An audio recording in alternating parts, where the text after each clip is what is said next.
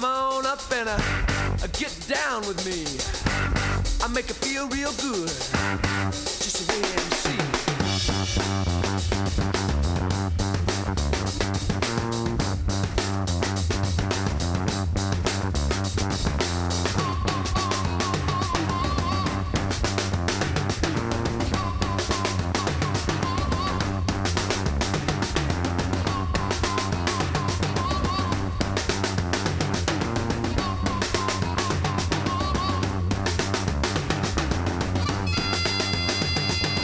You're listening to Mutiny Radio. This is Roman, host of The Weekly Review. We'll be getting the show started in a little bit. Gonna start off with some music.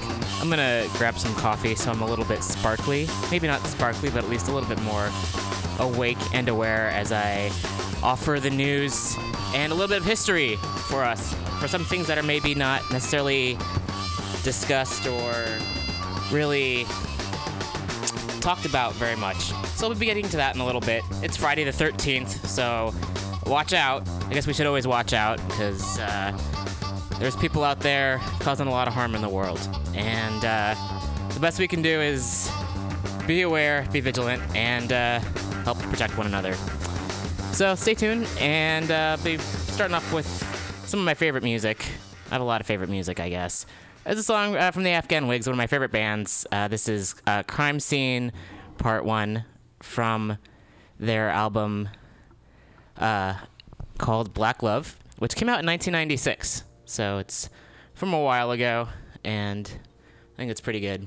So enjoy, and we'll be starting off in a little bit.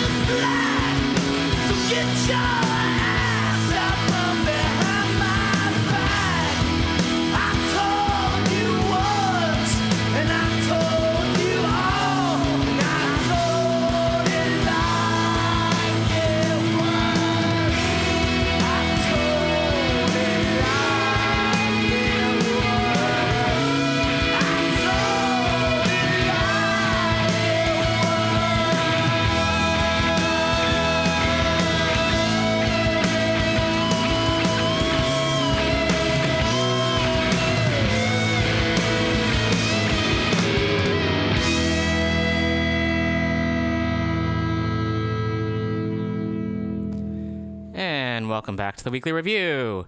It's Roman. We're here at Mutiny Radio here in the Mission District of San Francisco. We're on the corner of 21st and Florida. You can call in if you'd like, 415-550-0511. Let us know what's going on in your life and what's going on in the world and what we can do to make it better. I usually like to have positive news stories on the show. I almost always do. I'd prefer that, actually. And then things come about that are not quite positive or that are depressing and frustrating, and I feel like I have no choice but to read them and go over these stories. However, there will be some positive things happening as I slowly begin to wake up. It's been a long week. It's always been a long week. It's kind of a constant thing. So first off, we should talk about what's been happening here in San Francisco. And as many folks know, there have been the folks who are on a hunger strike, which they have since called off, to try to get Police Chief Greg Suhr fired. Many people, hundreds of people, thousands, are really demanding that he either be fired or that he resign. And people in City Hall, some of whom are now finally speaking up about it, have decided to join the fight for that. So that's positive. That's a good thing. And at Tuesday's meeting, at the Board of Supervisors meeting, a few of the Board of Supervisors members actually spoke up. I shouldn't say actually, but they spoke up. Jane Kim, David Campos, John Avalos, Aaron Peskin, Eric Marr, to really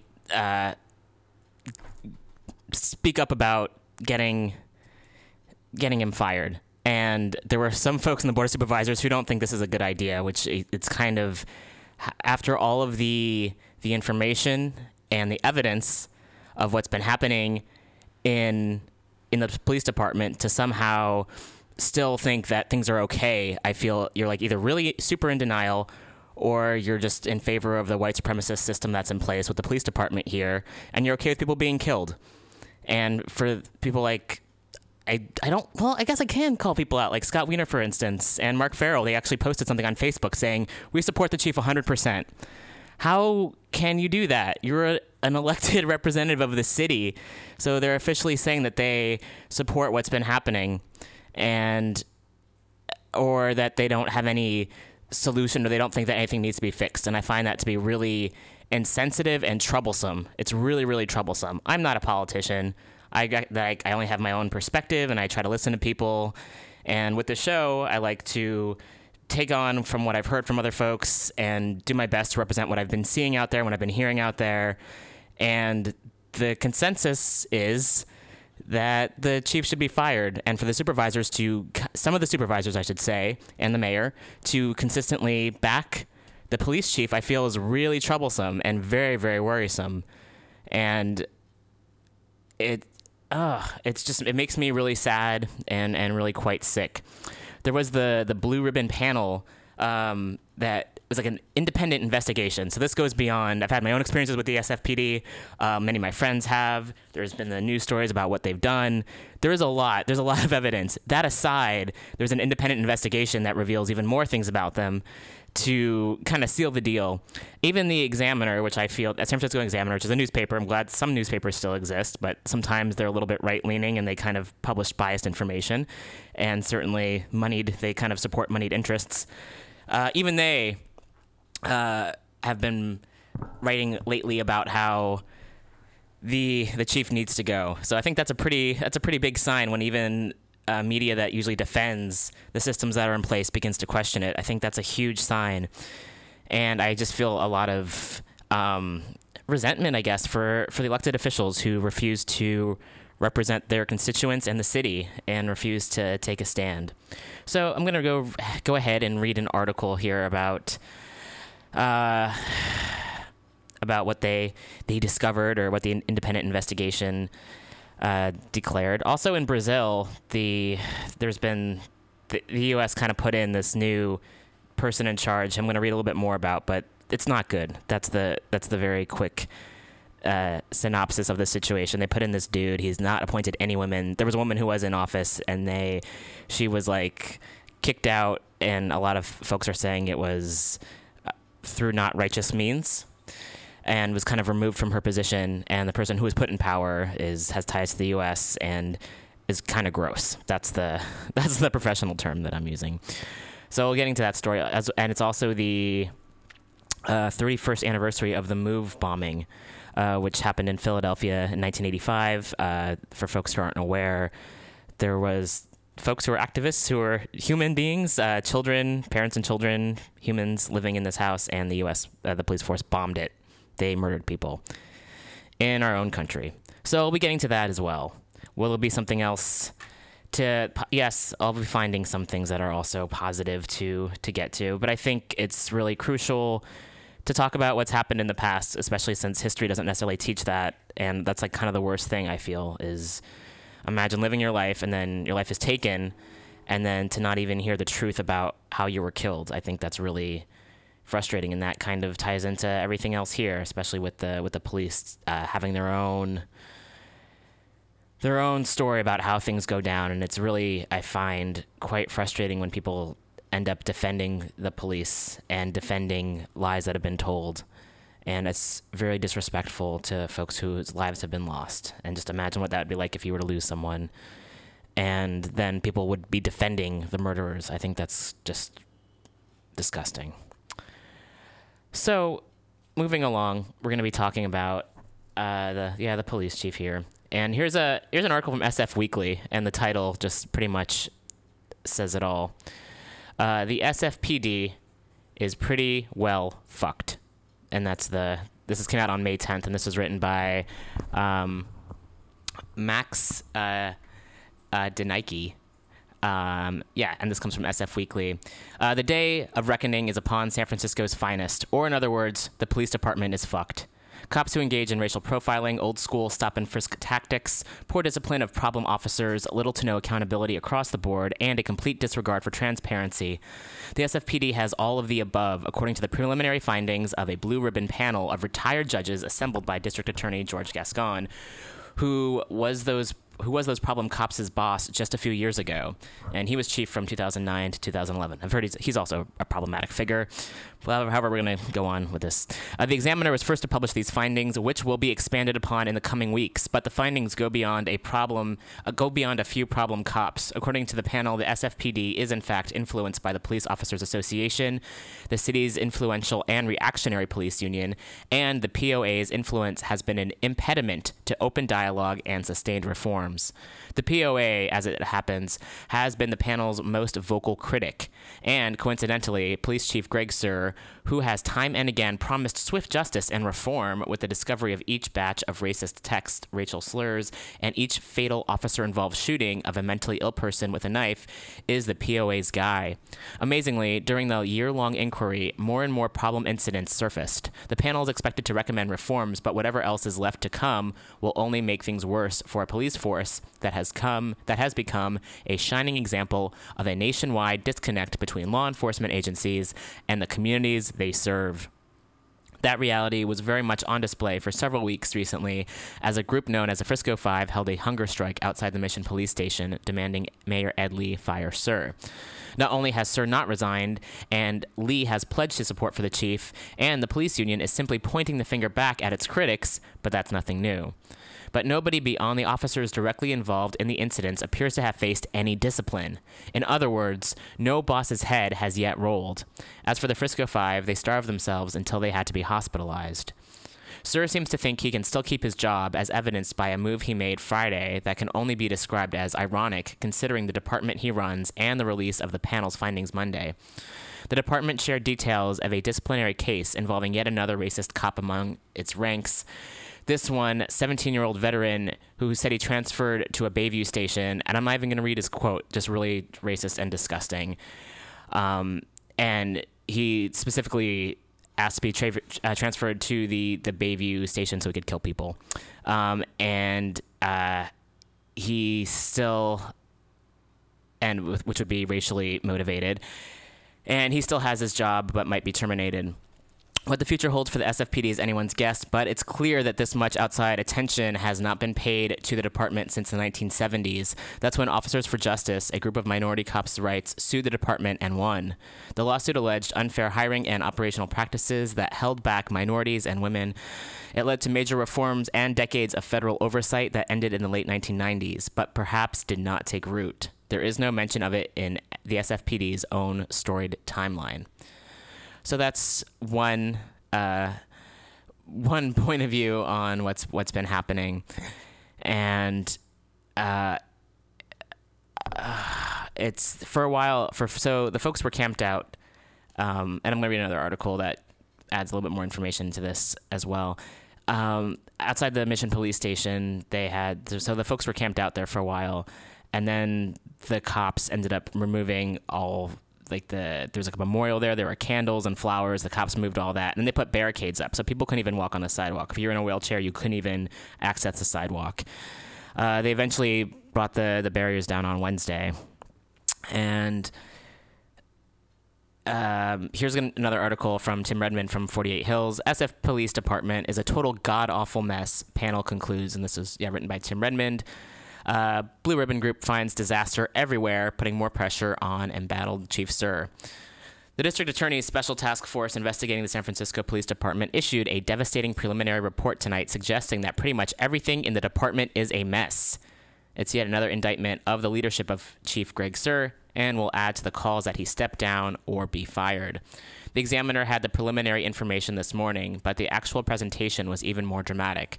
A series of lawyers, mostly from big local firms who worked pro bono to research the department, presented reports that showed an agency riddled by outdated policies, ineffective procedures, and an utter lack of transparency and patronage and nepotism. Overall, the report shows the department allows rogue officers to operate with impunity, and there's a profound lack of accountability at all levels. Oh, and as Raymond Marshall, an attorney with Shepard Mullen, noted, we find that the SFPD is in fact influenced by the Police Officers Association, and the POA's influence has been an impediment to open dialogue and sustained reforms. The panel, run by 3 distinguished judges, including Ladoris Hazard Cordell, Dikran Tavrizian, and Cruz Reynoso, who was one of the best justices of the California Supreme Court ever in history, was convened by Gascon, a former SF police chief, but operated independently. One of its major recommendations, an independent agency needs to audit the police department, and there's nobody to do that right now. The police commission lacks the staff and, frankly, the political will. The controller's office hasn't done performance audits and lacks the expertise. The Office of Citizen Complaints responds to incidents only when someone files a complaint and has only one policy person on staff. That's a really good argument for creating an Office of the Public Advocate, something Supervisor David Campos is proposing. The city could move the OCC under that office, and the Public Advocate could handle the audit function. Among other preliminary findings, the SFPD has fine policies around racial disparities in policing, but those rules aren't getting followed. At best, Danielle Coleman, a lawyer with Morrison & Forster, noted, officer compliance with data collection is incomplete. African American and Hispanic people are far more likely than whites or Asians to be searched after traffic stops, she said, although there are far fewer instances when those searches led to the discovery of anything illegal. Rachel Davidson, who works with Sidley Austin, reported that the hiring and promotion process is a disaster. There are no clear rules, there is no transparency, and no published criteria. There is real potential that qualified candidates are passed over, she said. More, the disciplinary system is a bit of a mystery. Candidates with disciplinary records for bias can advance through the promotion process. The background investigation process for new hires is a black box, she said. As many as 75% of the background investigators are former SFPD officers, and it's not clear what rules they use for screening candidates. There is, she said, actual and perceived nepotism in the department. No surprise there, it's an open secret. But the panel made clear that it's an issue that must be addressed. Michelle Park Chu of the Office of Morgan Lewis noted that the SFPD use of force policies haven't been updated since 1995. The department, she said, does not collect enough data to see if the use of force disproportionately impacts minority populations. When it comes to discipline and accountability, in my mind, the most important issue in the department, the report was exceptionally critical. Nicholas Graham, an attorney with Munger Tallis, noted that there is a radical lack of transparency in discipline. The public basically has no idea whether officers are ever held accountable at all, and noted, the discipline imposed by the chief of police is almost always mild, mostly just admonishment. There has not been one sustained complaint sent to the police commission which can impose discipline of more than 10 days suspension since 2012. In that period, there have been more than 2,000 complaints. Damn. The Office of Citizen Complaints, he noted, has not sustained a complaint of biased policing since 2012, although more than 200 have been filed. It's a scathing description of a department that can't follow its own rules and policies, and a mayor and police commission who can't enforce any discipline. John Crew, a former police practices lawyer for the ACLU, noted in his public comments that all of this should not be necessary. He said that many of these problems were not new, but that the city has shown the lack of political will to deal with these issues. He noted that Sir is the highest paid police chief in the country at $300,000 a year, and that even entry-level officers have some of the best pay and benefits. We have invested in professional law enforcement, he said, and what we got was amateur hour. Indeed. Here's the scary thing. Sir can't last and will most likely retire soon, but there is nobody better in the command staff, and the POA has such a grip on the department that it'll be hard to bring in an outsider. Still, that seems to be the only solution. So, fuck. I mean, that's the thing. I guess one step at a time to get him out of power, and then what happens. I mean, the systems that have been in place for so long, it's. I recognize that firing him isn't going to be enough. It is one step in the right direction, and to do that, it's like the first thing that needs to happen. Folks are also asking Mayor Lee to step down. That's been happening for quite a while. And it's really, again, problematic when people still refuse to admit that this is a problem. And that's quite problematic. So last Friday, there was a huge protest, which I didn't go to, and I feel bad. Well, I feel bad that I don't go to I do what I can, certainly, and there's always a lot to go to. And I feel sometimes regretful when I can't be there in person. And so folks went into City Hall, and this was like last Friday night. And there were hundreds of people there. And so this was May, today's the 13th, May 6th. So 4 journalists were attacked by police. There was a 15-year-old who was also attacked, minors. 33 people were arrested. A friend of mine was arrested, and she was kept in solitary for 8 hours. And no one should ever be in solitary. And they weren't doing anything wrong. This was the cops just kind of fighting back and just being militaristic. And they're the ones who end up inciting the violence. So this comes from Natasha Dangond, who is one of the journalists who was attacked, and she posted on her Instagram, "Hello world, I have a PSA to make. Please take the time." Whoops. This might take just a moment while I reload this. So a lot of the journalists were posting about what happened to them, and it's very, very frightening when one assumes that we live in a place where, if you're just there to report the story, if you're unbiased and there just to record what happens, and you get attacked by the cops, if you can't even do that, you can't even do your job and report on what's happening. I think that's really quite scary. So moving along, and I'll wake up eventually. I recognize that sometimes I'm more cheerful than others. Today, I'm just not that cheerful. There's just a lot going on. Always a lot going on, and just taking it as it comes. So here we go. This is Natasha Dangold, who posted on her Instagram. We also shared this on the Weekly Review page on Facebook, which is facebook.com/weeklyrev. Hello world, I have a PSA to make. Please take the time to read this. This previous Friday, May 6th, I was photographing at the big Hunger for Justice SF rally that took place inside City Hall in San Francisco. During this rally, I was alongside many other journalists and press members documenting the events that took place. After jumping down from a desk I was standing on to photograph, a riot police officer grabbed me, pinned me against the desk, struck me in the head with a baton. Thankfully, I was pulled out immediately and carried outside to safety. I do not know what would have happened to me if I wasn't rescued. I was clearly with the media, not partaking in any rioting. Also, protesters around me yelled in my defense that I was with the media. Yet the officer still chose to use force to get me out of his way. I spent the night in the ER, luckily with no concussion, but a bruised head and arms. This is a very clear act of police brutality, ironically what the protesters at the rally were fighting against. I will continue to fight against this so the act of violence does not go unnoticed. Luckily, I have clear footage of the incident, which is posted to my Twitter account, and have been receiving unconditional love and support from friends, media members, and journalist colleagues. I should note that my press pass was on me during the events, and want to advise any media folks to keep in mind that having credentials does not deem you safe from police violence, apparently. Thank you for taking the time to read this, and a huge thank you to all the people reaching out to give me advice on steps to take next, and for having my back through this recovery process. Articles in the paper with my statement included with more information on the protest can be found here, and there's a link to the article in the San Francisco Chronicle, 48 Hills, and she also posts footage of the incident.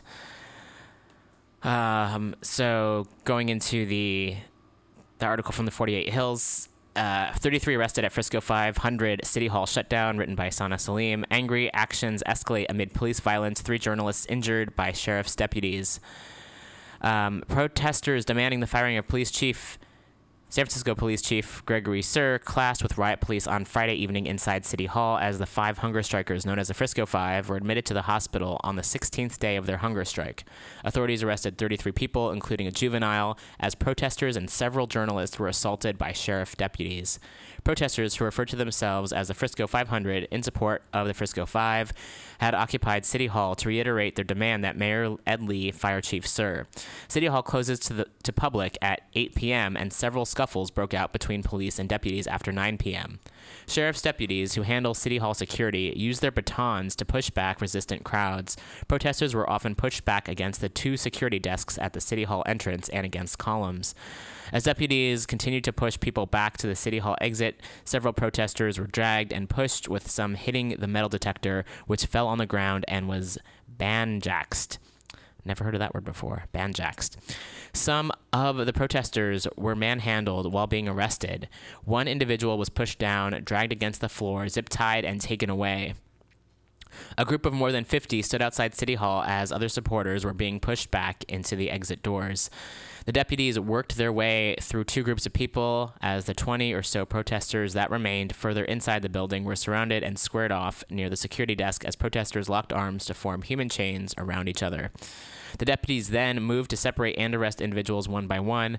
The larger group outside City Hall sang and applauded when a protester was arrested and yelled chants each time deputies were violent in arresting protesters who sometimes shoved back. The deputies also pushed back protesters standing outside City Hall doors and locked them as arrests continued inside. They are being dragged down. They are being beaten up. Enough is enough. The group outside the doors shouted. Every now and then, the crowd broke into chants of Fire Chief Sir while they banged on the walls of City Hall, and a dozen of them began banging on the doors. We do not want to damage public property. Stop banging on the door. We are not violent. We are peaceful. Don't do that. Just back off and chant. Yeni Abiba, activist and spokesperson for the Frisco Five, announced. Abiba walked around recording arrests and ensuring that protesters were not being violent. It took about 90 minutes for deputies to arrest everyone inside and turn their attention to the larger group outside City Hall. Deputies pushed the crowd back to the stairway outside City Hall and onto the sidewalk without incident. A line of deputies then stood guard as protesters shouted back, "Shame on you! Shame on you!" Captain Paul Miyamoto told Mission Local that the charges for the protesters were unlawful assembly, trespassing, and resisting arrest, and those arrested were taken to the county jail at 850 Bryant Street. On the sidewalks, protesters announced, "We all need to go home because this is a revolution. It will take its time, but we will come back again and again." Back at 17th and Valencia, police blocked off the sidewalks and locked down Mission Station just hours after the Frisco Five left for the hospital. Public Works crews hosed down the sidewalk and removed the remaining possessions of the strikers and their supporters. The tents had already been removed, but DPW workers seized everything left. Danae, who had been with the strikers the past 3 nights, told us that the police would not allow her to reclaim clothes that were on the sidewalk. "My jacket, my hoodie, and 4 pairs of pants went away in a DPW truck," she said, shivering a bit in the cold. The sidewalk was shut down for several hours, forcing people who were walking along Valencia to move into the street, where traffic was continuing to pass. On Thursday, a call for a rally at UN Plaza was put out to support the Frisco Five. Supporters had vowed action every single day to highlight the demands made by the hunger strikers. However, as media and some 20 supporters gathered, it began apparent that the rally was a decoy for action inside City Hall. The protest at City Hall began around 4 p.m. as a group of 40 supporters assembled outside the mayor's office and began chanting and hammering on the door as others slammed drumsticks on the office walls to create noise. "I want you all to know that this is our house. This house belongs to the people, and we will stay here until Chief Sir is fired," said Nancy Armstrong Temple, activist and director of Dance Out Loud, who intends to run for District 2 Berkeley City Council. Official closing time on Fridays at City Hall is 8 p.m. Protesters said they would not leave until their demands were met. At one stage, protesters tricked City Hall staff by announcing their intention to leave City Hall and to the Mission Police Station, but in fact, their intention was to get the City Hall doors opened so that the protesters waiting outside could join them. Despite shouts by police to stand clear from the door, protesters kept it open, shouting, "No justice, no peace." An hour before official closing time at 7 p.m., sheriff deputies emerged with batons, and Captain Edwin James told protesters that they would be arrested if they didn't leave. In response, protesters formed a human chain and lined up in front of the assembled riot police. Almost 1 hour after the official closing time, the police started to push people forcefully out. At least three journalists were assaulted by police officers. And I'm going to play a clip now that was taken from that event.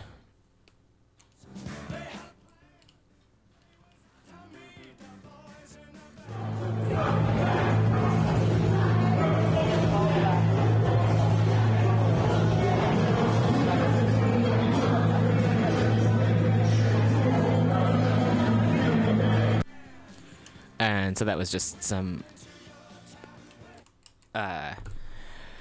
footage of what was happening inside City Hall. If you check out the article, it's easy to see. City Hall was completely packed. One journalist, Natasha Dongand from the CCSF college paper The Guardsman, told 48 Hills in a shaky voice that she was hit in the head with a baton. "I was standing taking photos on one of the tables with other media, and then I jumped down. Next thing I know, one of the cops had turned me around and held my arms around my back and hit me in the head with a baton." Dongand was pushed against the City Hall visitor's desk. She later visited UCSF Medical Center and was found to have bruises on her head and arms. I was standing taking photos on one of the tables right there with some other media, and then I jumped down, and basically next thing I know, one of the cops had turned me around and put my arms behind my back and hit me in the head with the baton right here, where I could feel a bump, and luckily there was someone who saw it and pulled me out, and I immediately was pulled outside just to calm down. Despite journalists shouting they were members of the press, police used force against 3 journalists, including this writer. "Back up! You're blocking their path! Back up! You're blocking their path!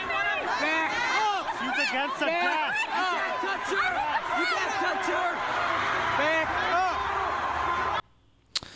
One by one, police zip-tied protesters and violently took them away as the crowd outside City Hall looked in the windows and cheered each time a protester was taken away. By 10 p.m., City Hall had been cleared, and officers pushed the protesters who were looking in the windows back down the steps of City Hall. Today marks 1 month since the police shooting of Luis Gongora on the streets of San Francisco, a stark reminder of what the protesters are protesting. As the Frisco Five wake up to day 17 of their hunger strike, and despite being hospitalized yesterday, they show no signs of backing down until their demands are met. So we'll be just covering one more piece of this. And if folks want to follow online, there's a group called Hunger for Justice SF, and they post the events.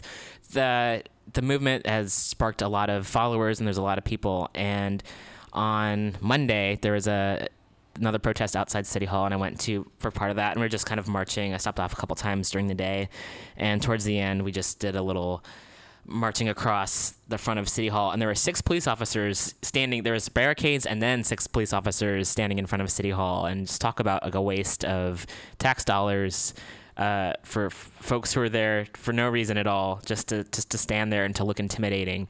And so we marched for a while, and people were out there all day, which was really reassuring. And they have called for just an ongoing boycott, and first of all for our corporate fast food places, because everything is connected, and the powers that be don't really support independent places, and also just for folks to continue putting the pressure on. So if you go to Hunger for Justice SF, you can find more information, join, and find out what's happening with them and with the group. And I'll read one more article, and then we'll move on to other news. So this is a little bit more updated. This is from May 12th, also written by Sana Salim from 48 Hills. The Frisco Five are back. This is a community-driven fight, and we will keep fighting. In the first ever appearance since they were taken to the hospital on Friday, May 6th, the Frisco Five make clear that the struggle will go on and announce public meeting on Saturday. In their first appearance since they were taken to the hospital on Friday, May 6th, the Frisco Five, except Maria Cristina Gutierrez, spoke to media and supporters outside Mission Police Station on Valencia. Scenes outside the station were jubilant as supporters greeted and hugged the four hunger strikers, Edwin Lindo, Ilik Sato, Ike Pinkston, and Selassie Blackwell. The group announced a public meeting on Saturday at the Black and Brown Community Center. Lindo is a lawyer and candidate for supervisor for District 9. Sato, better known as Equipto, is an American rapper and producer. Pinkston is a preschool teacher at Compañeros del Barrio. Blackwell is a local rapper and artist, and Gutierrez is a great-grandmother and runs a preschool called Compañeros del Barrio. All five, more popularly known as the Frisco Five, were on a hunger strike for 17 days to demand Mayor Ed Lee fire San Francisco Police Chief Greg Suhr. Gutierrez's absence was palpable. Ever since the hunger strike began, she emerged as the leader of the group, as the four referred to her as Mama Cristina. Her son, Ilik Sato, better known as Equipto, began by providing updates on her health. Visibly upset, Equipto spoke about Gutierrez's recovery. My mother couldn't make it due to her health condition. She can't stand long at all, he said, before sharing Cristina's anger and frustration towards Mayor Lee. She can't believe that Ed Lee is still behind Chief Suhr, even after the blue ribbon finding, among other things.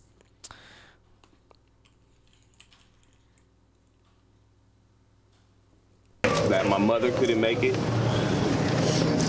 due to her health condition. She can't stand long at all, and she's having trouble going to the bathroom. She told me to state that. So it's we're here basically to state to the media that we can't believe that Ed Lee is still behind Chief Suhr even after the blue ribbon finding, amongst other things, of course. That the supervisors reacted very late, and our health paid the consequence for that. And I also like to mention that all of us are pretty going through some health conditions. So it's not just my mother as well, we all are. But yeah, and the Frisco Five will continue to fight, and we still have our demands, and things are growing, as you guys can see, and we plan on escalating it even further until our demands are met and we're heard by these city officials. So basically, I just wanted to say that in representation of my mother, because she's not happy with what's going on. She's mad that it took the supervisors this long for them to respond after damaging our health and risking our health on the streets for over 12 days, and they visited us then. And telling us it was illegal. Yeah. Lying to us. For them to say in our face, London Breed and Malia Cohen, that it's illegal for them to say they want a new chief and the chief should be fired. Right. And all of a sudden, Kim and Campos and Avalos and others step up and say that they could do it. So it's just, our plan is to expose all these trickeries, all this politics that's going on, because the people are woke. We're all woke, and we've had enough, and we're going to take it to the streets. We're going to take it to City Hall. We're going to take it on all angles. So basically, that's my statement, and other brothers have something to say. On Wednesday, four supervisors, Jane Kim, David Campos, John Avalos, and Eric Marr, publicly announced their distrust in Chief Suhr and demanded a national search for a new chief of police earlier on when the Frisco Five marched on City Hall on the 13th day of their hunger strike. And I apologize because when I started the show, I mentioned that Aaron Peskin was also one of them. And although he voted aye on a lot of their motions, he is not one of the four who has spoken up about that. The Board of Supervisors had expressed that they had limited capability accountability when it came to discuss decisions regarding Chief Sir. In fact, Board President Lyndon Breed told the crowd that when the city attorney had advised her that the Supes could make no statement on the matter. That's because the city charter forbids supervisors from interfering in the operations of city departments. However, Matt Dorsey, spokesperson for the city attorney Dennis Herrera, told us yesterday that the advice initially given to Breed was out of an abundance of caution. That statements about the chief were starting to get into that area. But after further review, he said, the office has decided that not only can the Supes individually call for Sir's resignation, but that it would be legal for the board to pass a resolution calling on the mayor to fire the chief. Christina said that she felt the supervisors acted really late and did not show immediate concern for their health. Our health paid the consequence for that, said Equipto. The four of them have been slowly going back to a solid food diet after being released from the hospital. It's tough to eat. It's not easy. You can't just go back to eating full meals, Blackwell remarked. Pinkston is still struggling with dehydration and has been instructed to keep drinking water. It took them the third trip to the hospital to draw blood, so yes, I am not too happy about that, he said. Pinkston shared his concerns regarding Supervisors Malia Cohen and Breed, both of whom have yet to comment on their stance regarding community demands for a new police chief. Pinkston recalled their march to City Hall and the mayor's inability to meet with them. We go into the Board of Supervisors meeting, and I mean, nobody has the mayor's phone number that they've been telling us. That's what they've been telling us, he said, expressing his disbelief. You're trying to tell me there's nobody in City Hall with the mayor's phone number? He said the support they've received from the community has been surreal. For some of the supervisors, the Blue Ribbon Task Force report was the last straw. However, only 4 of the 11 members of the board have publicly announced their distrust in Chief Sir and asked for a national search for a new police chief.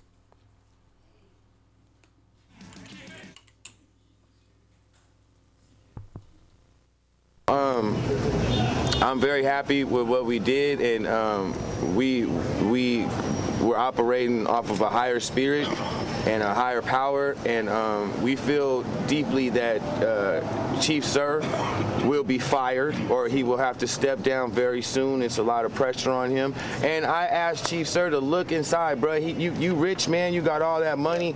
There's nothing you could really do. And if you really care about this city or San Francisco, step down, bro. If you care about your police department and you want to do right, look at your record. It's despicable, you know. And just because you anybody that is working in that situation, if you have that record, it's like a coach. I've been looking at it like a coach. Look at Harbaugh.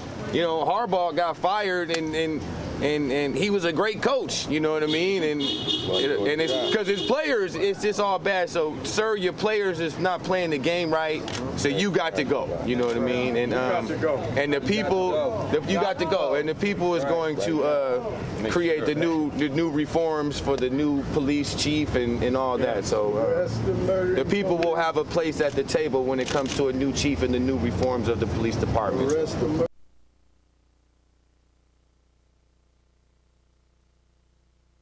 That was Selassie Blackwell speaking to the media. We feel deeply that Chief Sir will be fired or he will step down because there's a lot of pressure on him, said Blackwell, who felt that their hunger strike had helped push their community to take further action, and he's hopeful. The people will have the place at the table when it comes to the new police chief and reforms inside the police department, he said. Lindo began thanking the city and the community because the mayor and the police chief would have let us die in these streets and this corner.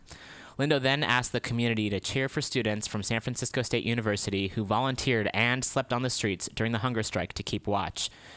Many of the students started a hunger strike of their own to protest possibly budget cuts of the Ethnic Studies Department. And I see we have a call, so we're going to take this call. Hello. Hello. Hello. Hi, Gail. Who am I speaking to? This is Roman Reimer. I thought it was Roman. What are you doing, Roman? I'm talking about all the pressure to get Police Chief Greg Sir fired. Good.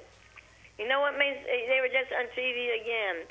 You know, the news, and he's talking about they're working on it, and there's quite a few mentally ill people in San Francisco. And a lot of them are in office. and the mayor's talking about how he doesn't need some of the supervisors to go political against him, like, you know. It's slimy, man. Because from my own experience, while I'm trying to expose what they did to the city, and I contacted the mayor's office, and they don't want to expose it. It's baloney because they said the legality of it, they can't expose it. But then they turn around and make this a sanctuary city. Mm-hmm. And so if you're going to be legal all the way, you know. It's bullshit. There's a lot of dirty things going on that people don't know about. Absolutely. And someone, you know, they were trying to divert the attention to getting rid of the police chief, and they were talking about the tasers. And some woman said, we don't want no tasers. We want the police chief out. Absolutely. And then someone was over there saying the next one is going to be the mayor, going to recall him. Yeah. It's good they're doing all this, making all this commotion. Or it's going to be business as usual, you know? Absolutely. I mean, of course they said that some people of the opinion the police chief is not his fault. But he is the head of the organization. And why didn't he put in a stop to this crap when it first started? Yep. I mean, one killing like that, you know, but 4 maybe. I mean, maybe even more. I mean, because I'm not a lawyer and I'm not a police officer, but I think if the things that these police officers were doing, if a private citizen did it, they would be up on charges for murder. Oh, yeah. Or manslaughter. Because the way I understand it is, if you're having a fight with someone, you only can fight to the point of you can defend yourself. After the person is incapacitated, you cannot go over there and beat the shit out of them anymore. Yeah. Or you'll be up on charges. So these people who are far away from the police, who didn't have a gun, were shot. Were they really in imminent danger, like they said? Supposedly, one of them had the knife in his pants waistband. Yeah. You know, because people said they're witness to that. You know, I'm glad they're doing. And then they had those people that were starving themselves. Yes, yeah. The Frisco now, do you think 5. they really cared, the government officials? Come No. on. I mean, maybe they care in a passing way, but they didn't care enough to say, okay, I'm going to quit my job so those people ain't going to die. And the mayor didn't say, okay, I'm going to get rid of the chief so those people don't die from starving. You know, they got to put on a public space. Yes. But I'm thinking deep down they weren't all that concerned. No. I mean, if they were that concerned, these shootings of these things would have stopped after the first one. Yes, absolutely. Not continue on. And the only reason why they're messing around now, in my opinion, is because it's a public image, you know. It's all out there in the public, and they're doing damage control. Yes. I think they would just like to let things go as they are. But they got to do something with all this complaining going on. And remember, our mayor, he even said when he was appointing the mayor, if I'm not mistaken, he said he gave the word that he wasn't going to run for office. And what did he do? Ran for office. That's right. So sleazy. So I'm looking to see what's going to go on with Trump, the bump. And he had his meeting with Paul Ryan yesterday. Oh, there's 2 people I despise. Maybe they're going to kiss and make up. I don't know. It's all crazy. I'll catch you another time. All right. Thanks for calling in, Gail. Bye. Bye. So, yes, as you hear, there's a lot of folks out here who are just aware of what's happening and have to give a lot of gratitude and thanks to the Frisco 5 for bringing that attention. And a lot of folks have been recognizing this has been happening for a long time, and for folks to put their lives on the line and their bodies on the line. These folks, as well as the folks who are at City Hall, who are protesting and who got arrested, all of these people really putting themselves on the line for the greater good. I send just undying love and gratitude to do that, to get the word out. And so for people who might not necessarily know this is happening, to really start paying attention, because the more people who are involved, the harder it is for people to ignore that this is happening. So I'm going to finish reading this article and then take a bit of a music break, and then we'll be back with some more news. We feel deeply that Chief Sir will be fired or he will step down because there's a lot of pressure on him, said Blackwell, who felt that their hunger strike had helped push their community to take further action, and he's hopeful that people will have a place at the table when it comes to the new police chief and reforms inside the police department, he said. Lindo began by thanking the city and the community because the mayor and the police chief would have let us die in these streets and this corner. Lindo then asked the community to cheer for students from San Francisco State University who volunteered and slept on the streets during the hunger strike to keep watch. Some of the students started a hunger strike of their own to protest possibly budget cuts of the Ethnic Studies Department. I want to say that San Francisco is under a microscope and it can't move anywhere except towards justice, Lindo continued. I love that. When you are standing on the side of truth, people will get in line. Lindo urged the Board of Supervisors to step up and demand for a new police chief. We need 11 Board of Supervisors to stand up and say that Chief Sir is failing the city, and it's not just 4 police killings that were unjust, of Alex Nieto, Amilcar Perez-Lopez, Luis Gongora, and Mario Woods. Let's go back all the way to 1998 when Mark Garcia was killed by then Lieutenant Greg Sir out of the Mission Police Station, he said.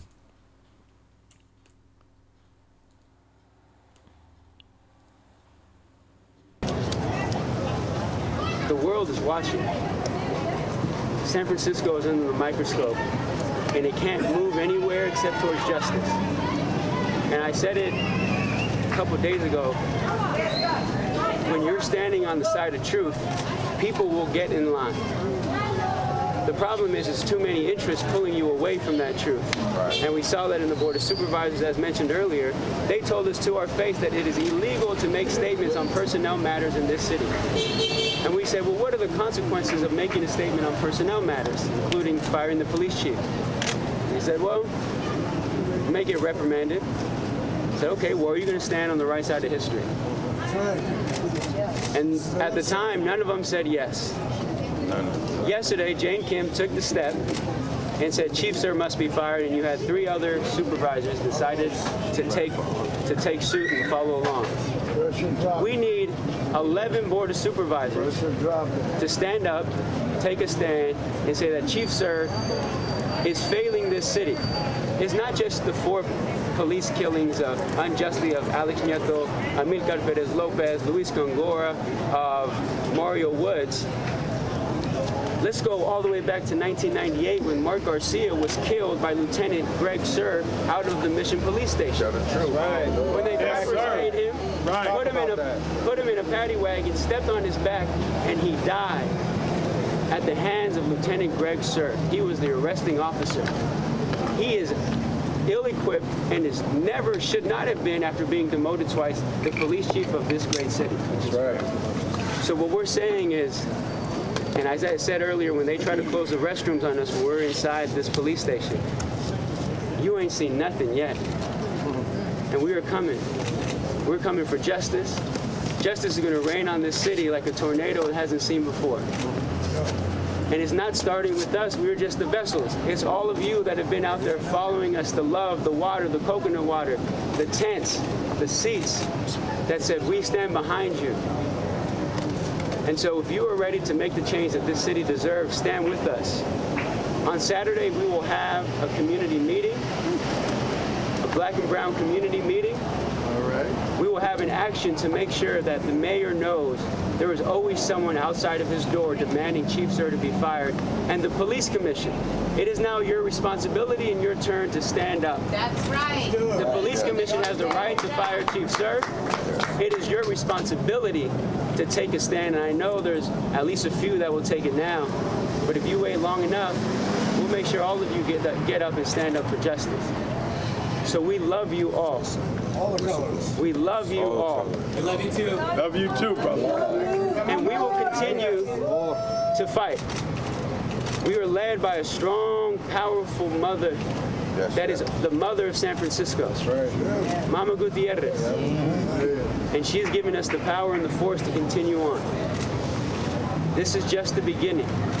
Because while police brutality is an issue, it stems from gentrification.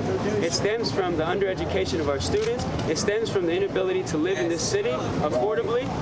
Sure. And it stems from the fact that we can't even get jobs that allow us to live here. That's right. So if y'all ready to win, we're ready to walk. Good. And we will win.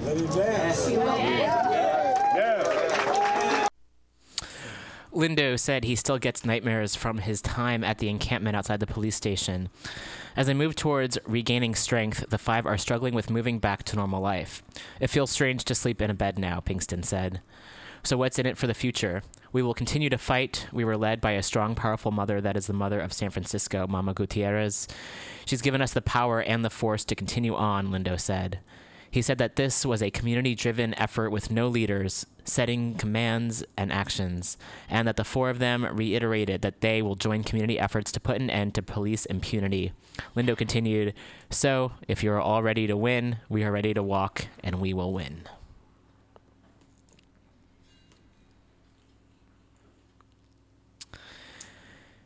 And stop hating, please. Stop hating in debate. Here's my CD, by the way. In your deck, press play. Hear what I gotta say. Stop hating in debate. I'm trying to eat while I stay. Push 100,000 tapes like back in the day. Stop hating on me. Hypocrite. Stop hating on me. Player hater. Stop hating on me. J-Cat. Stop hating on me.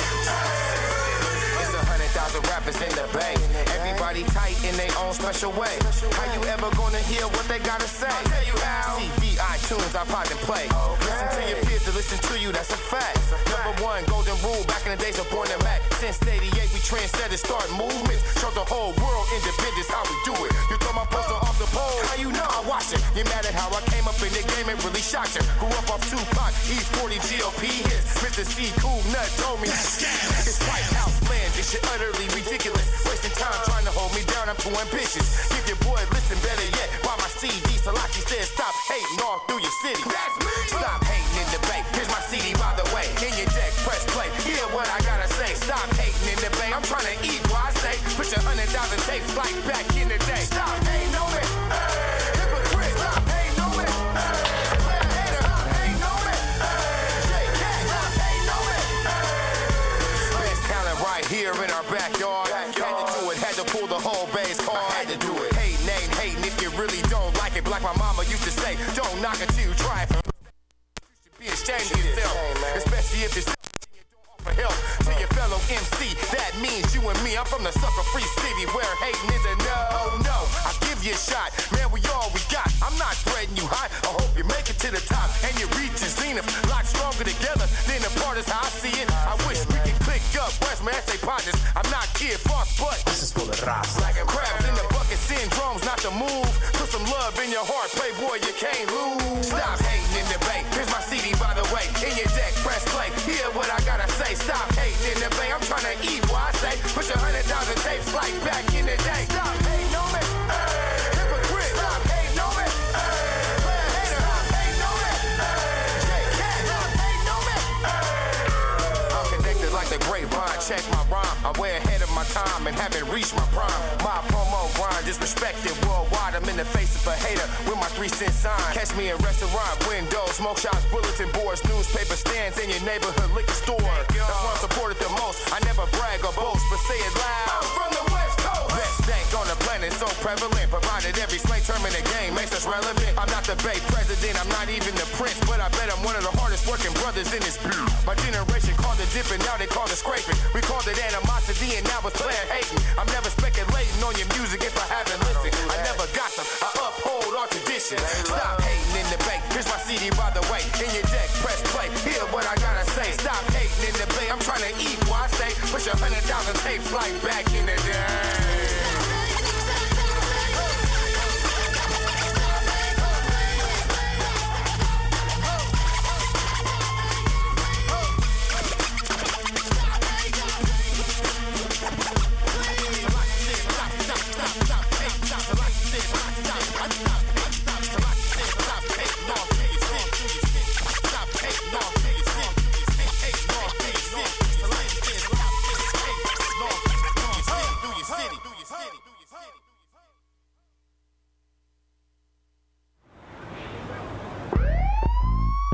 Yo, thousands of brothers and sisters every day getting killed by the pigs all around the world. man, what you gonna do about it, bro? Slump Come this on. in your trunk. Rest in peace, Kamani Gray. Kamani Gray. Amadou Diallo. Rest in peace, Sean Bell. Come on, come on. Lopez. Rest in peace, Marley Graham. Rest in peace, Dwayne Brown. Rest in peace, Christopher Rubey, man. Rest in peace, come on. What happened to freeze or put your hands up high? A simple traffic stop with the pigs, a brother might die. I'm asking why we let it slide and never bust back. But you only comfortable shooting a gun if your target is black. But anyway, the new Jim Crow breeds these killer cops, the real terrorists and agitators patrolling our block. Man, my hands on the steering wheel, why your hands on your Glock? I was just reaching for my insurance in the Reggie out the glove box. In high school, they used to be punks, they insecure little chumps. So they get a job at the force so they can dump 50 shots to the brown and the black. A cow only shoot you in the back, killing unarmed citizens. What's up with that? Old bootsy ass, I thought it was a taser ass pig. Protective custody, the only way that mentally live. 10,000 young people killed by the police. From Kenneth Hardy and HP to Kamani Gray in the East. It gotta cease. Rest in peace, Victor Steen. Rest in Trayvon Martin. Come on, rest in peace, Irvin Jefferson. Rest in peace, Melvin Williams. Rest in peace, Joe Tavius Stafford. Rest in peace, Wendell Allen. What's that? Donald Johnson. Come on. The so-called war on drugs and mass incarceration, prison labor, death penalty, or LWOP. Got you racially profiling cause you think we all wildin'. What you pull me over for, son? Your descriptions, I fit none. I ain't the one like Ice Cube, so don't come at me rude. You give respect, you get respect, young pig. I'm from the old school, but I ain't no fool. I keep my hands where you can see him. He said I'll kill you if you move. I took his word, I believed him. You got the upper hand now, but hopefully not for long. That's the intentions and purpose behind me making this song. We gotta fight for something, or die for nothing at all. We gotta stand for something, or wherever my people will crawl. Let's police ourselves, make our own justice system. Raise a nation of lawyers and protect our LaVelle missions. When you get out of prison, come home and protect the hood. By any means necessary, you protect our hood. Rest in peace, Angelo Clark. Come on. Mr. Homeboy, Cameron Boyd. Rest in peace, Oscar Grant. The homie Alan Blooper. Come on. Ernesto Dudez. The homie Kenneth Hardy. Right here in the city. Idris Zari. Come on. Whether it's suspicious behavior or appearance, is that your racist excuse for your stop and frisk? Punk, we ain't trying to hear. Militarized occupation along with racist legislation gives impunity for killers with a badge, no hesitation. Black communities must organize for our own self-defenses. No more passive resistance if we want to preserve our existence. I'm taking our human rights violations to the United Nations. I'm bringing up criminal charges for this police lawlessness. My motto, praise the God, but pass me the ammunition. I'm willing to die for my people. It's time you make that decision. If you scared of a hearse, then take your ass to church. Cause if you stand up to the pigs, you can die when you stand in the dirt. Every 36 hours, a brother's killed by the pigs. This is a nationwide call to protect our kids. Whether it's an eye for an eye or a tooth for a tooth, let's make the pigs think twice before they kill me or you. Stand up for the hood, fool. Rest in peace, Stephen Washington. Stephen Rodriguez. Kendrick McDade. Alonzo Ashley. Tyisha Miller. Rakia Boyd. Catherine Johnston. Chantel Davis. Tarika Wilson. Adasia Miller. Delma Talbot. Sherry Fry. Al Prentice, Butchie Carter. John Huggins. Fred Hampton. Little Bobby Hutton. All right, so that was Selassie. You can find that song as well as several others at SelassieFrisco.com. Moving along, just going to give a very, very brief overview of the MOVE bombing, which happened 31 years ago today. And so it was a massive police operation in Philadelphia that this is from Democracy Now! That culminated in the helicopter bombing of the headquarters of a radical group known as MOVE. The fire from the attack incinerated 6 adults and 5 children and destroyed 65 homes. Despite 2 grand jury investigations and a commission finding that top officials were grossly negligent, no one from the city government was criminally charged. MOVE was a Philadelphia-based radical movement dedicated to black liberation and a back-to-nature lifestyle. It was founded by John Africa, and all of its members took on the surname Africa. And there's a transcript from last year that Juan Gonzalez, where he interviews folks who are present. during that bombing, and so I recommend checking that out. You can check that out at democracynow.org. Moving along, I mentioned that there might be some positive news stories, and I don't know if they're going to come or not. We'll see.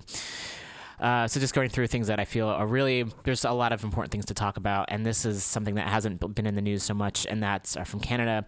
Attack on Canada's only surgery clinic for trans people elicits zero reaction. And this is written by Laura Brightwell, and this came out on May 10th, and you can find it at rabble.ca. On the evening of Monday, May 2nd, Canada's only sex reassignment surgery clinic was subject to an arson attack. A man armed with a machete, axe, and gas can set fire to the operating room. Constable Abdullah Emran of the Montreal Police has stated that they are treating the incident as a potential hate crime because this is the only clinic that does gender confirmation surgery, but at this point we have nothing that confirms it is related to that. Press were remarkably slow to respond, with reporting coming in late and often with no mention of the work the clinic does. Social media has also been slow on the uptake with its reaction to the crime. The Centre Metropolitain de Chirurgie in Montreal offers sex reassignment surgeries, more often called gender confirmation surgery, to transgender Canadians. The arson attack caused an estimated $700,000 worth of damage and put the clinic temporarily out of action. In a statement, the clinic said that they were forced to cancel surgeries scheduled between Tuesday, May 3rd and Friday, May 6, 2016. Other surgeries are currently being performed at an alternate location. Although the damage isn't permanent, it is yet to be determined when the clinic will reopen. For many gender confirmation procedures, the Centre Metropolitain de Chirurgie is the only clinic in Canada that accepts patients referred by provincial health care programs. Sex reassignment surgeries are at least partially funded by 8 of Canada's provinces, although not all of these provinces cover all types of gender confirmation procedures. The Montreal Clinic is the only clinic in Canada that provides both male-to-female and female-to-male gender confirmation surgery. Trans people travel from both Canada and the U.S. for surgery at the clinic. The arson attack is directly impacting transgender Canadians waiting to have their gender confirmation surgery, some who have already waited years for access to this vital service. One patient, who wishes to remain anonymous, is scheduled to have gender confirmation surgery at the clinic later this year. They state they were livid at the lack of support for the acknowledgement of, and they state that they are livid at the lack of support for and acknowledgement of the incident. I have been waiting for this surgery for 3 years, and some queer allies said they didn't even know this clinic existed, which is a slap in the face. Ontario has recently expanded access to gender confirmation surgery by expanding the list of providers allowed to refer patients under its provincial health insurance plan. The Centre Metropolitain de Chirurgie remains, however, the main site for these surgeries, funneling more patients to the clinic and potentially increasing wait times. Delayed access to these procedures is shown to increase rates of suicidal ideation among Canada's trans population. Word of the attack spread via social media, but with relatively little uptake. Initial coverage by the press neglected to mention the kind of work the clinic does, and it also failed to raise the importance of the clinic's status as the sole option for trans Canadians seeking sex reassignment surgery. Montreal-based trans right advocate Sophia Banks, who asked people to spread word about the attack, notes the press's failure to connect the attack to trans Canadians' vulnerable status. If someone tried to burn down Planned Parenthood, we would know the motive. But when a trans clinic gets torched, it's motive unknown, Banks wrote on Twitter. The lack of response to the incident from within the LGBTQ community is also striking. Other challenges to trans rights, such as North Carolina's bathroom bill, have elicited a strong response on social media. However, the Montreal incident remains largely unacknowledged by Canada's LGBTQ community. There was zero reaction from the community, Banks states. She believes this lack of interest is reflective of transphobia in the cisgender queer community. Trans people don't really matter. The fact that we only have one clinic in all of Canada is a good example of that. We're just such a small minority, people don't care. Banks also thinks it's easier for Canadians to criticize transphobia in the U.S. rather than look at the situation for trans people in Canada. It's easier to point the finger at the States. While it may be tempting to play the incident down, given the motive is yet unknown, its symbolism to Canada's trans community is not lost on many onlookers. If nothing else, this attack has demonstrated the importance of opening more clinics to provide these procedures for trans Canadians. If they had succeeded in burning it down, think of what a disaster this would have been for trans healthcare, says Banks. Trans healthcare can save people's lives, but to do that, it has to be available. Oh, so that's fucking depressing. Both the instances that this happened and then the lack of response from other folks, especially within the community. And I've definitely been experiencing that my entire life, and I know a lot of folks have as well. There's that marginalization within marginalized communities. And how are we supposed to, fight oppressive forces if even within our own communities people don't stand up for one another and help one another? I think that's really, really quite upsetting. Oh, goodness gracious. So there's a few more things to get to. I'll just read a couple articles in the Village Voice. The NYPD just admitted that it issued millions in illegal citations. If you already don't trust the police, as many of us do not trust them, this does not come as a surprise. You can find this at the Village Voice. So they just admitted that they were wrong in terms of issuing millions of illegal citations. And this is, of course, on the minor thing. There's a Green Party presidential candidate debate with Jill Stein and two other folks, Kent Mesplay and Sedinam Kanamo Kristen. And I'm going to play a little bit of that just because imagine if these three folks were the three front runners for president. Imagine what that would be. And it's a long video, so I'll just play a little bit of that. And here we go. And as it loads... As a medical doctor, reproductive health is a part of health in general. And under a Stein administration, when we turn the White House into a greenhouse, we will ensure that everyone has health care as a human right. And that includes head-to-toe coverage. That includes your reproductive health as well as your mental health.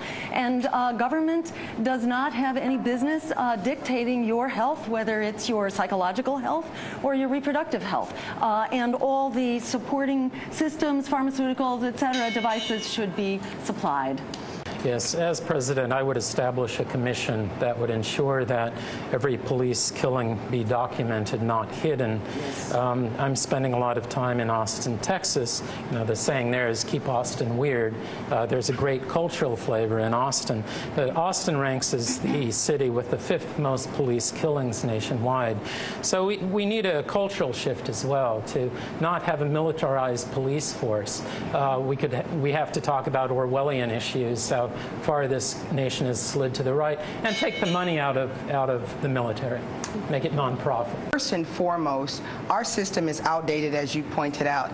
Because we have online, it would be easy that every American go to a library a month before and say who they're voting for, and then show up on election day. It should be a legal holiday. That's first and foremost. But we can know who can win ahead of time. Secondly, we need to change the whole concept of electoral college. That's outdated, and it was based on the enslavement of black people. They called us 3/5 of a human being. That is what that's based on. So southern states could have the ability to take credit for black people that they didn't own and have balance. So the electoral college needs to be abolished, just wiped out. Secondly, as I said, let everybody vote 30 days ahead, so we kind of know who people are going to vote for and why. So there's no Bush v. Gore craziness anymore. And that people, when they vote, they put online, folks who are not computer literate, go to a library. So we are testing and trading out everything. So this is known before time. We could do that. And it would encourage to have people being able to show up to vote on that day. And we should let children and young people vote so we know what they're thinking about. I appreciate Sedinam's stance on guns. It's also the Green Party stance, namely that we are a party of nonviolence and peace is one of our main issues. However, at the current time, we live in a country that is heavily militarized. We are acting like a predator across the planet. I do not believe in giving up our guns as long as we have a military that poses a threat. So I do support our Second Amendment rights. But as a concession, I would say we really need to phase out weapons. We need to decrease the manufacturing. Thank you. First and foremost, we are one race. I wish everyone stopped saying racism. It's complete ignorance. We are a human race. This is about love and truth-telling. That label alone has created ignorance that we see now. Second thing is, I am against capitalism. I am a socialist, and capitalism is barbaric. We talk about generally within our platform about economics being community-based, but unless you change the economic system of capitalism, which got us here, this is just nice talk.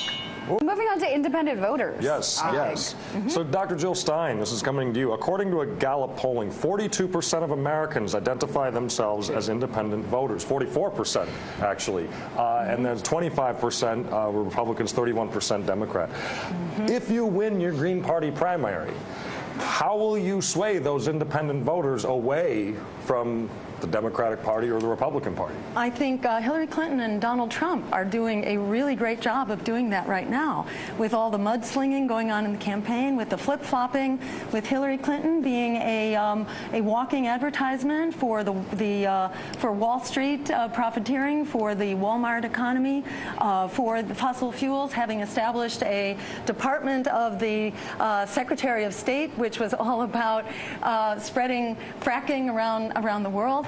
You know, I think that these candidates are, candidates of hate on the part of Donald Trump and fear on the part of Hillary Clinton, where many voters are coming to vote for Hillary out of fear of Donald Trump. Hate and fear are not what democracy needs. Democracy needs voices and values. That is what my campaign and our party is about, standing up with a moral compass for what we actually need to go forward. We need jobs. We need living wages.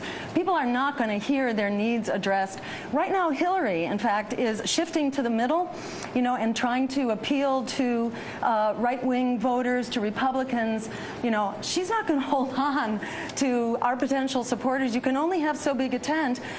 Hillary is a uniter in terms of sort of the corporate, corrupt middle ground of society. So Hillary is doing her very own fine work, and as is Donald Trump, by disparaging women, immigrants, Muslims, POWs, the disabled, etc. They are sort of the perfect storm for the independent politics that we need. Within our platform, we have very clear guidelines of what needs to take place to end corporate hood within our current electoral system. In fact, our system is outdated and it's old. We don't need all that money. We should have publicly financed elections so that real candidates and true people that only give creed and care to citizens are elected. Within our government, we would end corporate finance of parties. There's 158 families that I plan on visiting who have given most of that money. So I'm going to knock on their door and say, stop. I'm telling you now before I'm president, stop now. And I ask all third party and independent candidates to join me in calling out those 158 families. And while we're doing that, those wealthy families, we call out every one of the PACs that are giving money that is just screwing our democracy. We need to file suit against the airwaves, because they're not allowing, they gave one of the most ignorant candidates more free time than anyone. Way too much for something that ignorant. We did not resolve our issues within the Civil War, and they are bubbling now. And unless we have honest voices and good leadership, our nation is in for a very hard ride. We won't get to 300 if we allow this buying of our democracy. Dr. Kent Mesplay, you're up. Yeah, I'm here. It really is a big problem in the United States. So certainly we need public financing of campaigns. Jill has been doing really well on the campaign trail, and she's received matching funds, which is a first for the United States. So, congratulations to her for all the hard work that she's been doing. We need to close loopholes and ban PACs and super PACs. The problem is that this money does tend to get funneled toward individual campaigns, and it's grossly unfair. Money does not equal free speech. It's essentially expensive shouting. Thank you. We've seen the incredible corrupting influence of big corporate media in this race. Donald Trump, basically got his boost. He's received $2 billion practically in free media from big corporate exposure. Hillary Clinton has received about half as much. You can be sure the Green Party has received absolutely zero. The head of CBS said recently that Trump may be terrible for America, but he sure is good for the corporate media bottom line. We can get big money out of politics, and we can make free media free. These are the public airwaves. We own them. We deserve free access, which brings down the cost of campaigning immediately, and then we, as the public, can afford to fund it. Thank you. Moving on to food waste, actually. Dr. Jill Stein, industrial farming has caused a host of ecological and health disasters for the American people, one of the worst of which is waste. Feeding America estimates that over 70 billion pounds of food goes to waste in this country every year, with 25 to 40% of food grown, processed, and transported in the U.S.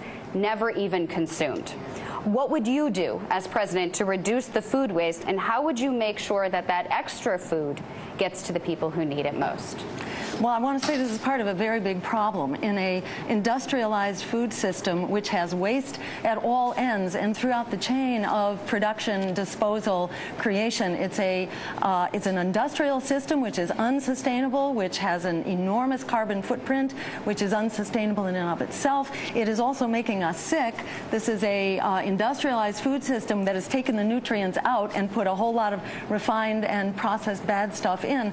So, my view is that we need a wholesale transformation of our food system. We need a sustainable, just, and local system which actually provides food as a matter of justice and as a matter of right, and nutritious food, so we don't have our poorest and most disadvantaged communities, largely communities of color, living in food deserts to start with, and you don't have this massive animal farming system as well, which is polluting our water and our land at the very outset, as well as treating animals extremely inhumanely.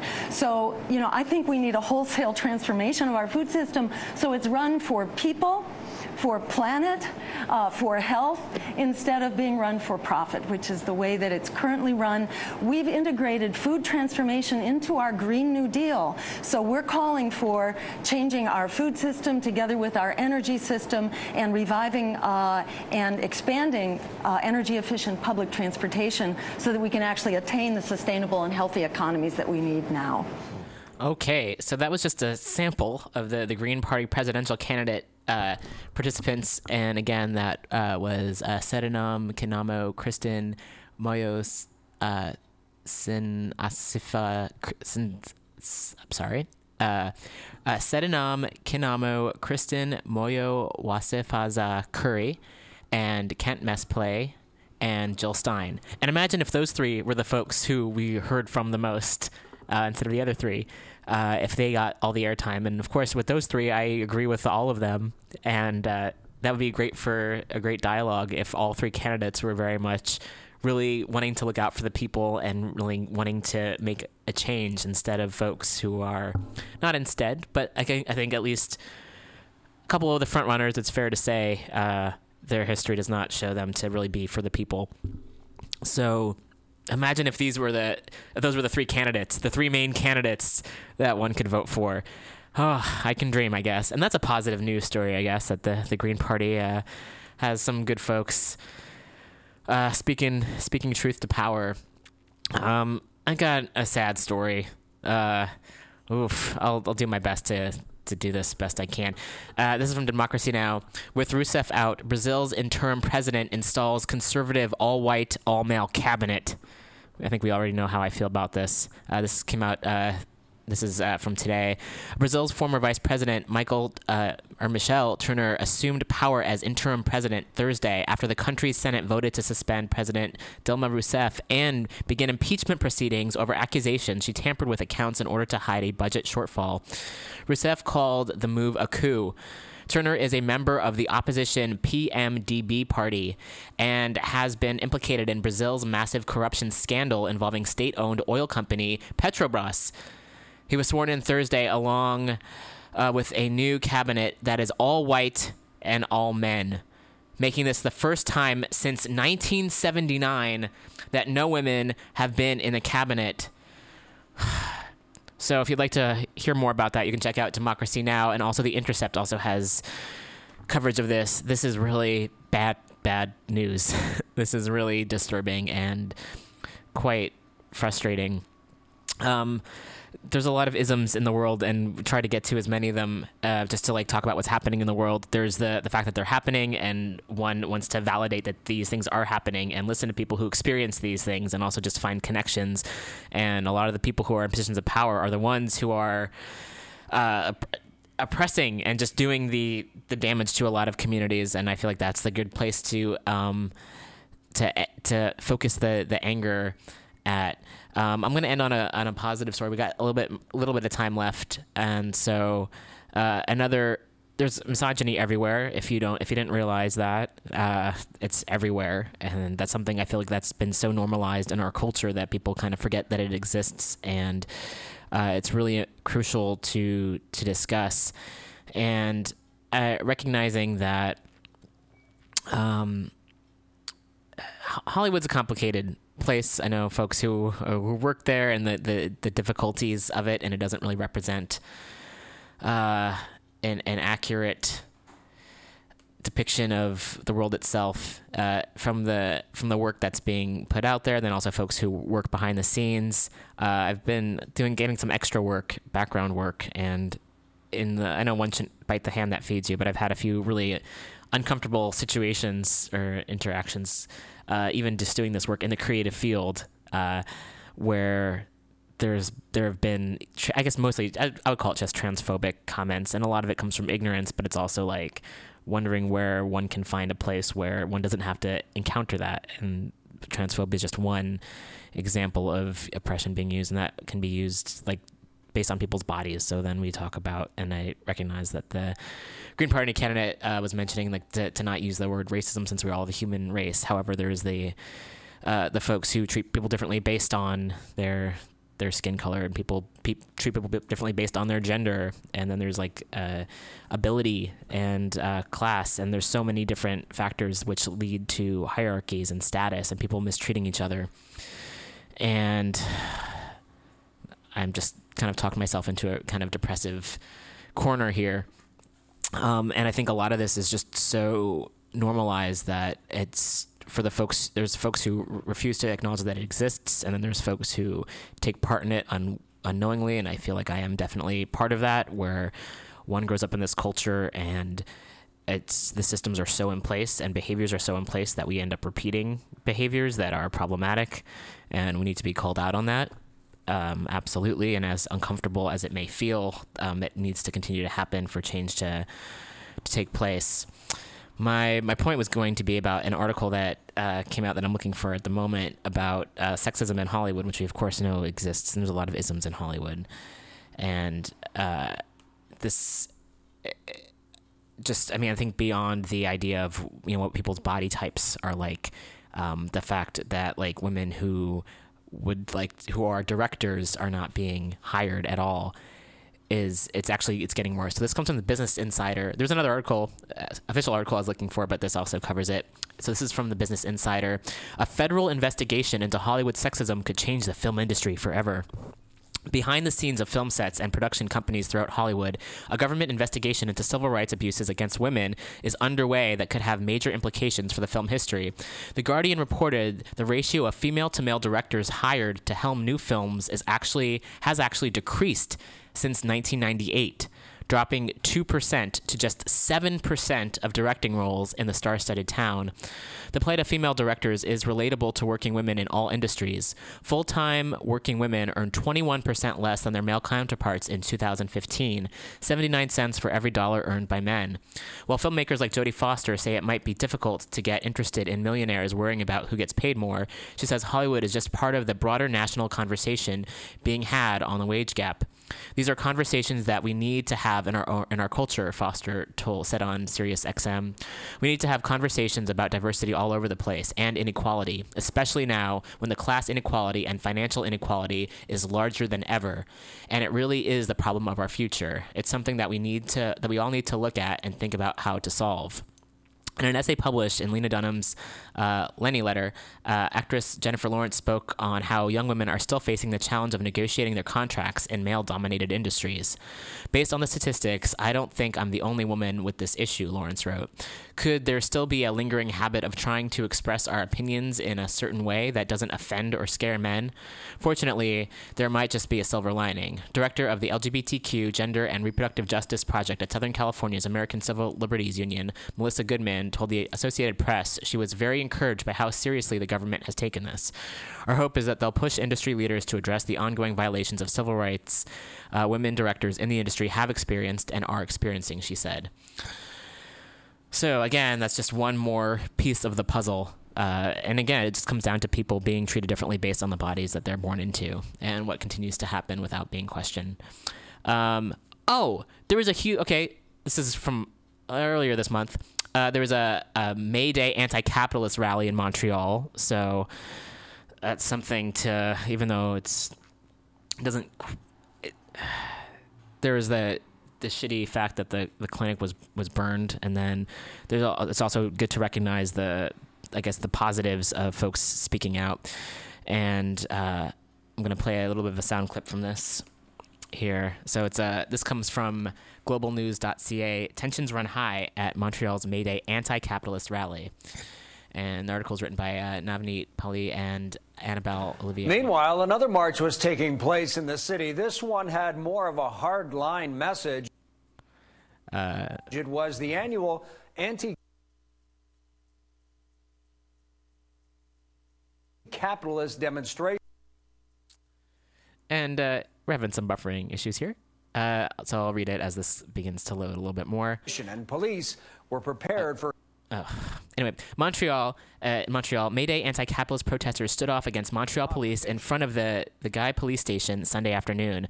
Police fired tear gas to disperse the crowd, following what police say were criminal acts. I personally think capitalism is a criminal act, but that's just my opinion. Over 1,000 protesters gathered in downtown Montreal at 2 p.m. in a rally organized by La Claque. That's CLAC. In a written statement posted on the group's website, the goal of today's march was to disrupt commercial activity dominated by the local bourgeoisie. The protest started off with at least two groups in different parts of the city until they merged on the corner of Robert Bourassa and de Maisonneuve Boulevards. Heavy police presence followed the protesters. There's no official word yet on arrests or injuries, but protesters say 2 people were sent to the hospital after police fired tear gas. One protester, apparently in a clown suit, was injured on the foot, and the other, a woman, had difficulty breathing. And so I think it's just also good to recognize that there are... Even when going back to the first story of the day was talking about police brutality and the supervisors who refuse to acknowledge that it happens. So on their Facebook pages, like Mark Farrell and Scott Wiener, they're saying, we support the chief. And so when then folks speak up against that, people were kind of denying it, saying, people who are against the chief are a vocal minority. And when you look at all the people who have been out on the streets protesting, especially during the week, how is that a minority if there are so many people who are taking time out of their day to actually stand up and show up? And I think if the other folks were in a position where they actually had to do that, they maybe haven't even had that position, because if things are going well for you, if you're not feeling threatened at all, you're not going to go out and march. But for the fact that people do feel threatened, for everyone to kind of show up, and people who even couldn't be there, for that many people to take time out of their day to be present and to show up, that is not the minority by any means. That's a lot of fucking people. And if you follow anything online, there's a lot of people from across the country, around the country, people also in the Bay who couldn't be there in person, who are sending, their well wishes and their gratitude and their solidarity. So there's this myth that anyone who's maybe against the status quo is in the minority, and that's not true at all. I think it's quite the opposite. It's the few folks who hold on to that power who are in the minority, and because they have the capital and they have connections, they're the ones that get to keep their power for now. And it's like this kind of gaslighting where it's like, oh, you're in the minority if you're opposed to something. Well, no. I really think it's the opposite. And if more people were aware of it, we'd have even more folks who are opposed to the current corrupt police forces here. So there's one more story I was going to get to, and I think I'm going to take a look at it and see, which I think is quite interesting. And you can find these at the... I know I'm a little bit anti-Facebook, but that's where we are posting the stories right now, and that's on facebook.com/weeklyrev. And then if there's time at the end, I'll just take a little bit to... we're all about boycotting Monsanto all the time, and also Driscoll's, which if you think, what's Driscoll's? They distribute strawberries, and they have had a lot of they've been abusing their workers for quite a while. So do not buy Driscoll's products. Support the workers. Do not buy Driscoll's products. That's the boycott of the day, in addition to the additional Monsanto. So I think this is quite an interesting idea, and this is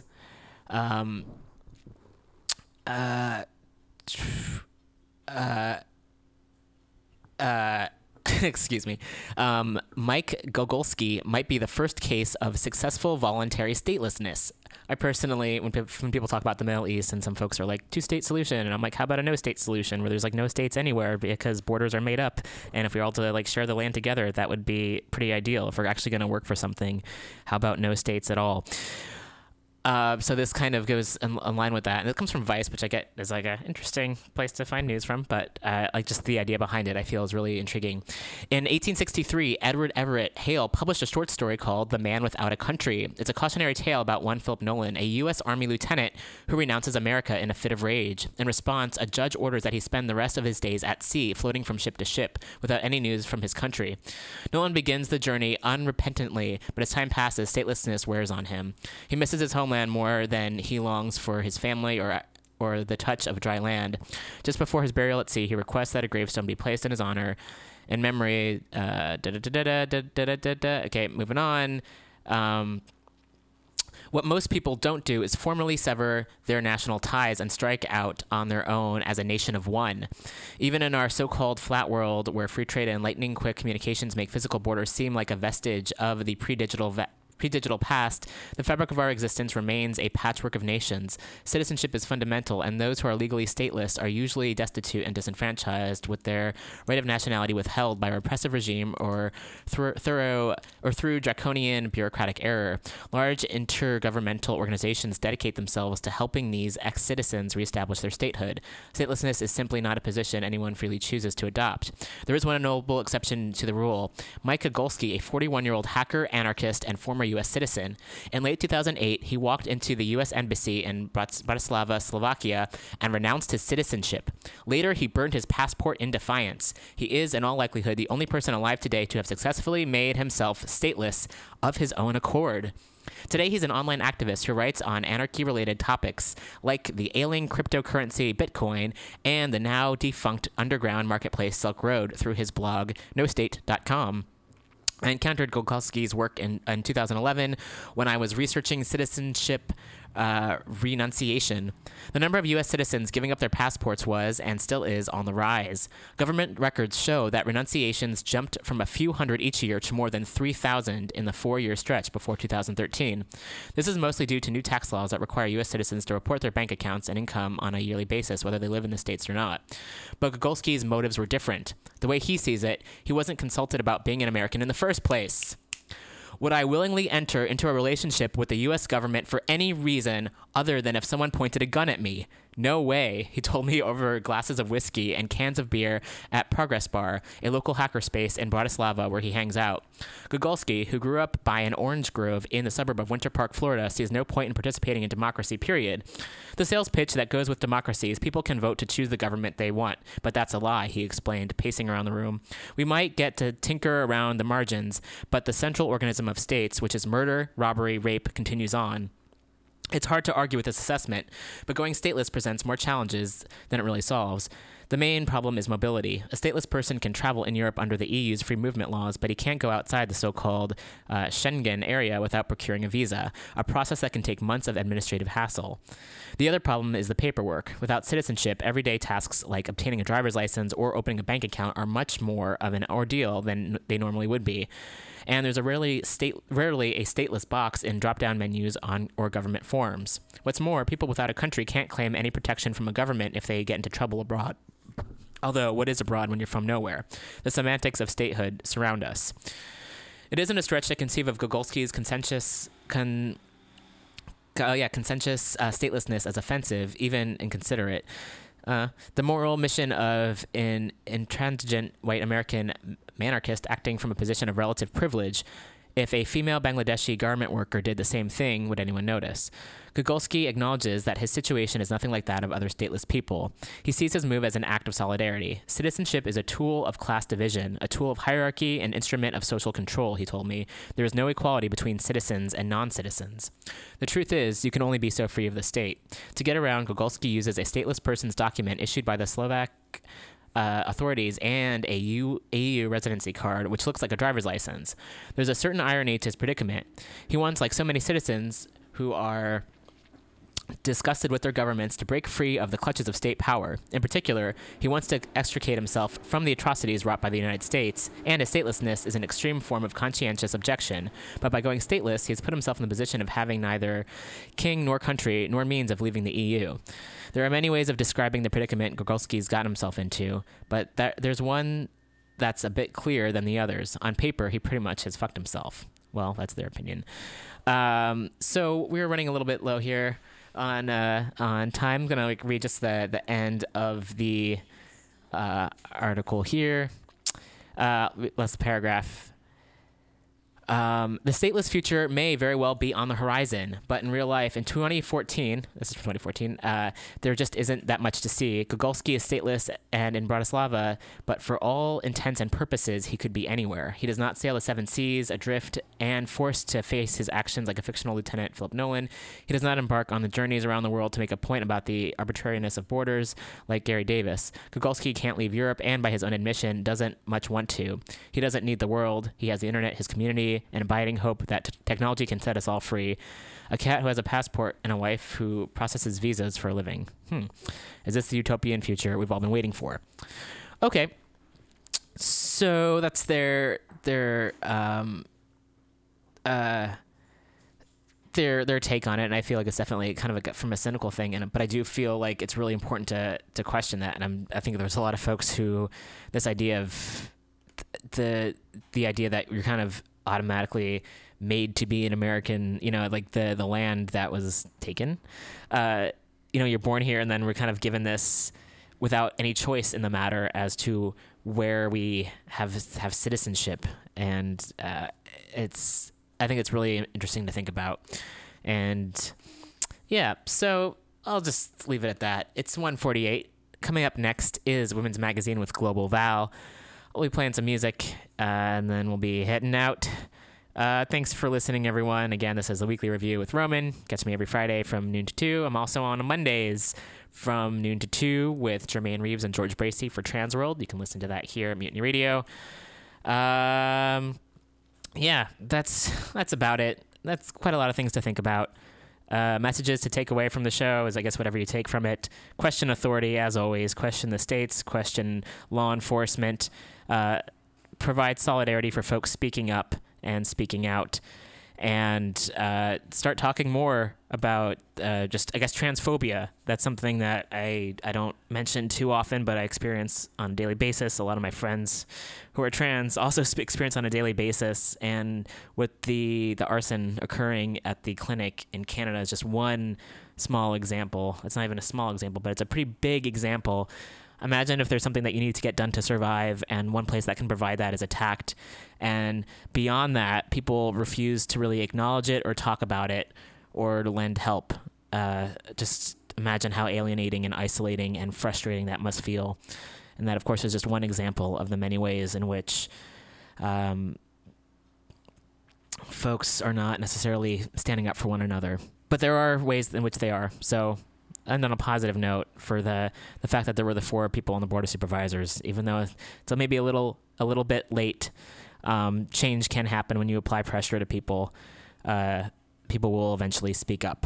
So it's not ideal, but there definitely is room for folks to speak up and to fight the power. So I guess with that being said, I'll have to play some Rage Against the Machine, and this is a song called Know Your Enemy. Have a great weekend, everyone, and we'll be back next week.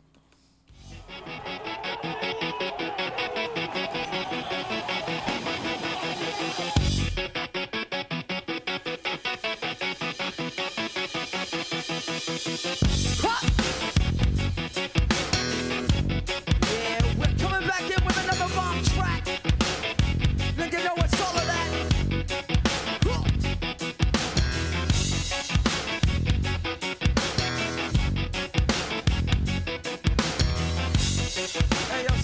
this out.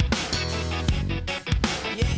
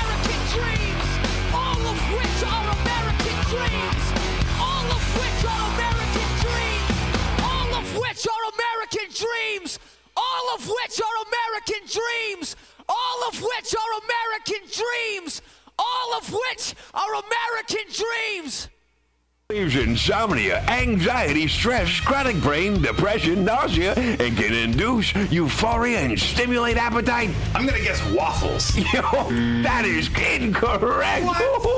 Actually, Alex, the food I'm talking about are cannabis-based medicinal extracts. Cannabis-based medicinal extracts? That sounds like you're smoking drugs, Ed. No, baby. There are smokeless, safe, and less expensive alternative to smoking. But can I use it to sleep? sleep. Yes, baby. Good, because I'm so excited by this that I may never sleep again. And it sounds like you, Alex, may want to check out the number 4AltaCalifornia.com.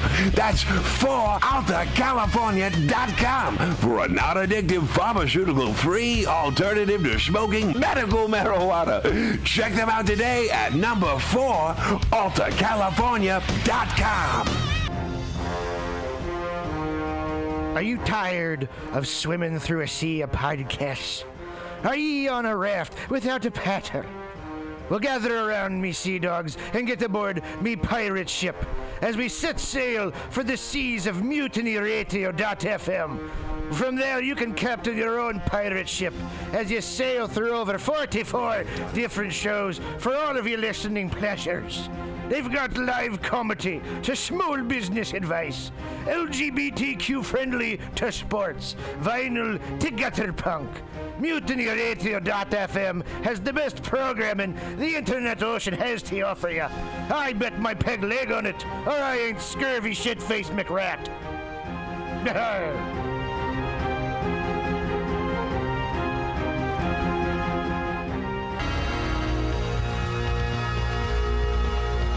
Hey, you. Who, me? Yeah, you. You look like the kind of person who has a sense of humor. Oh, is the radio talking to me? No, I'm on an internet podcast. I'm talking to an internet podcast? Don't be silly. It's a one-way form of communication. But I don't want you to miss out on the Mutiny Radio Comedy Festival 2016 from March 2nd through 6th. And you don't have to. You can buy tickets now on universe.com. With 24 national and international visiting comedians and 20 local hosts, you won't want to miss a thing. What if I can't be at every show? Don't worry. All shows will be available for free download at MutinyRadio.fm until the internet falls apart.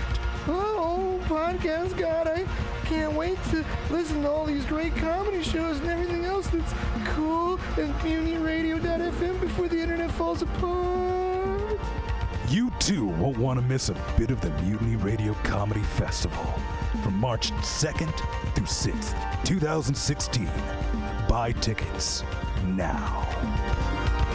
Brought to you by Subliminal SF, PBR, The Eagle SF, Brainwash Cafe, Asiento, and the great people at Alta California Botanicals. Have you heard of Subliminal SF? Visual and auditory mind control. Graphic design, physical merchandise, live music promotions. Go! www.subliminalsf.com for the most amazing t-shirts you've ever seen. Graphic design for every need. And live music promotion at some of the best bars in San Francisco. That's Subliminal SF, visual and auditory mind control. Go to subliminalsf.com now.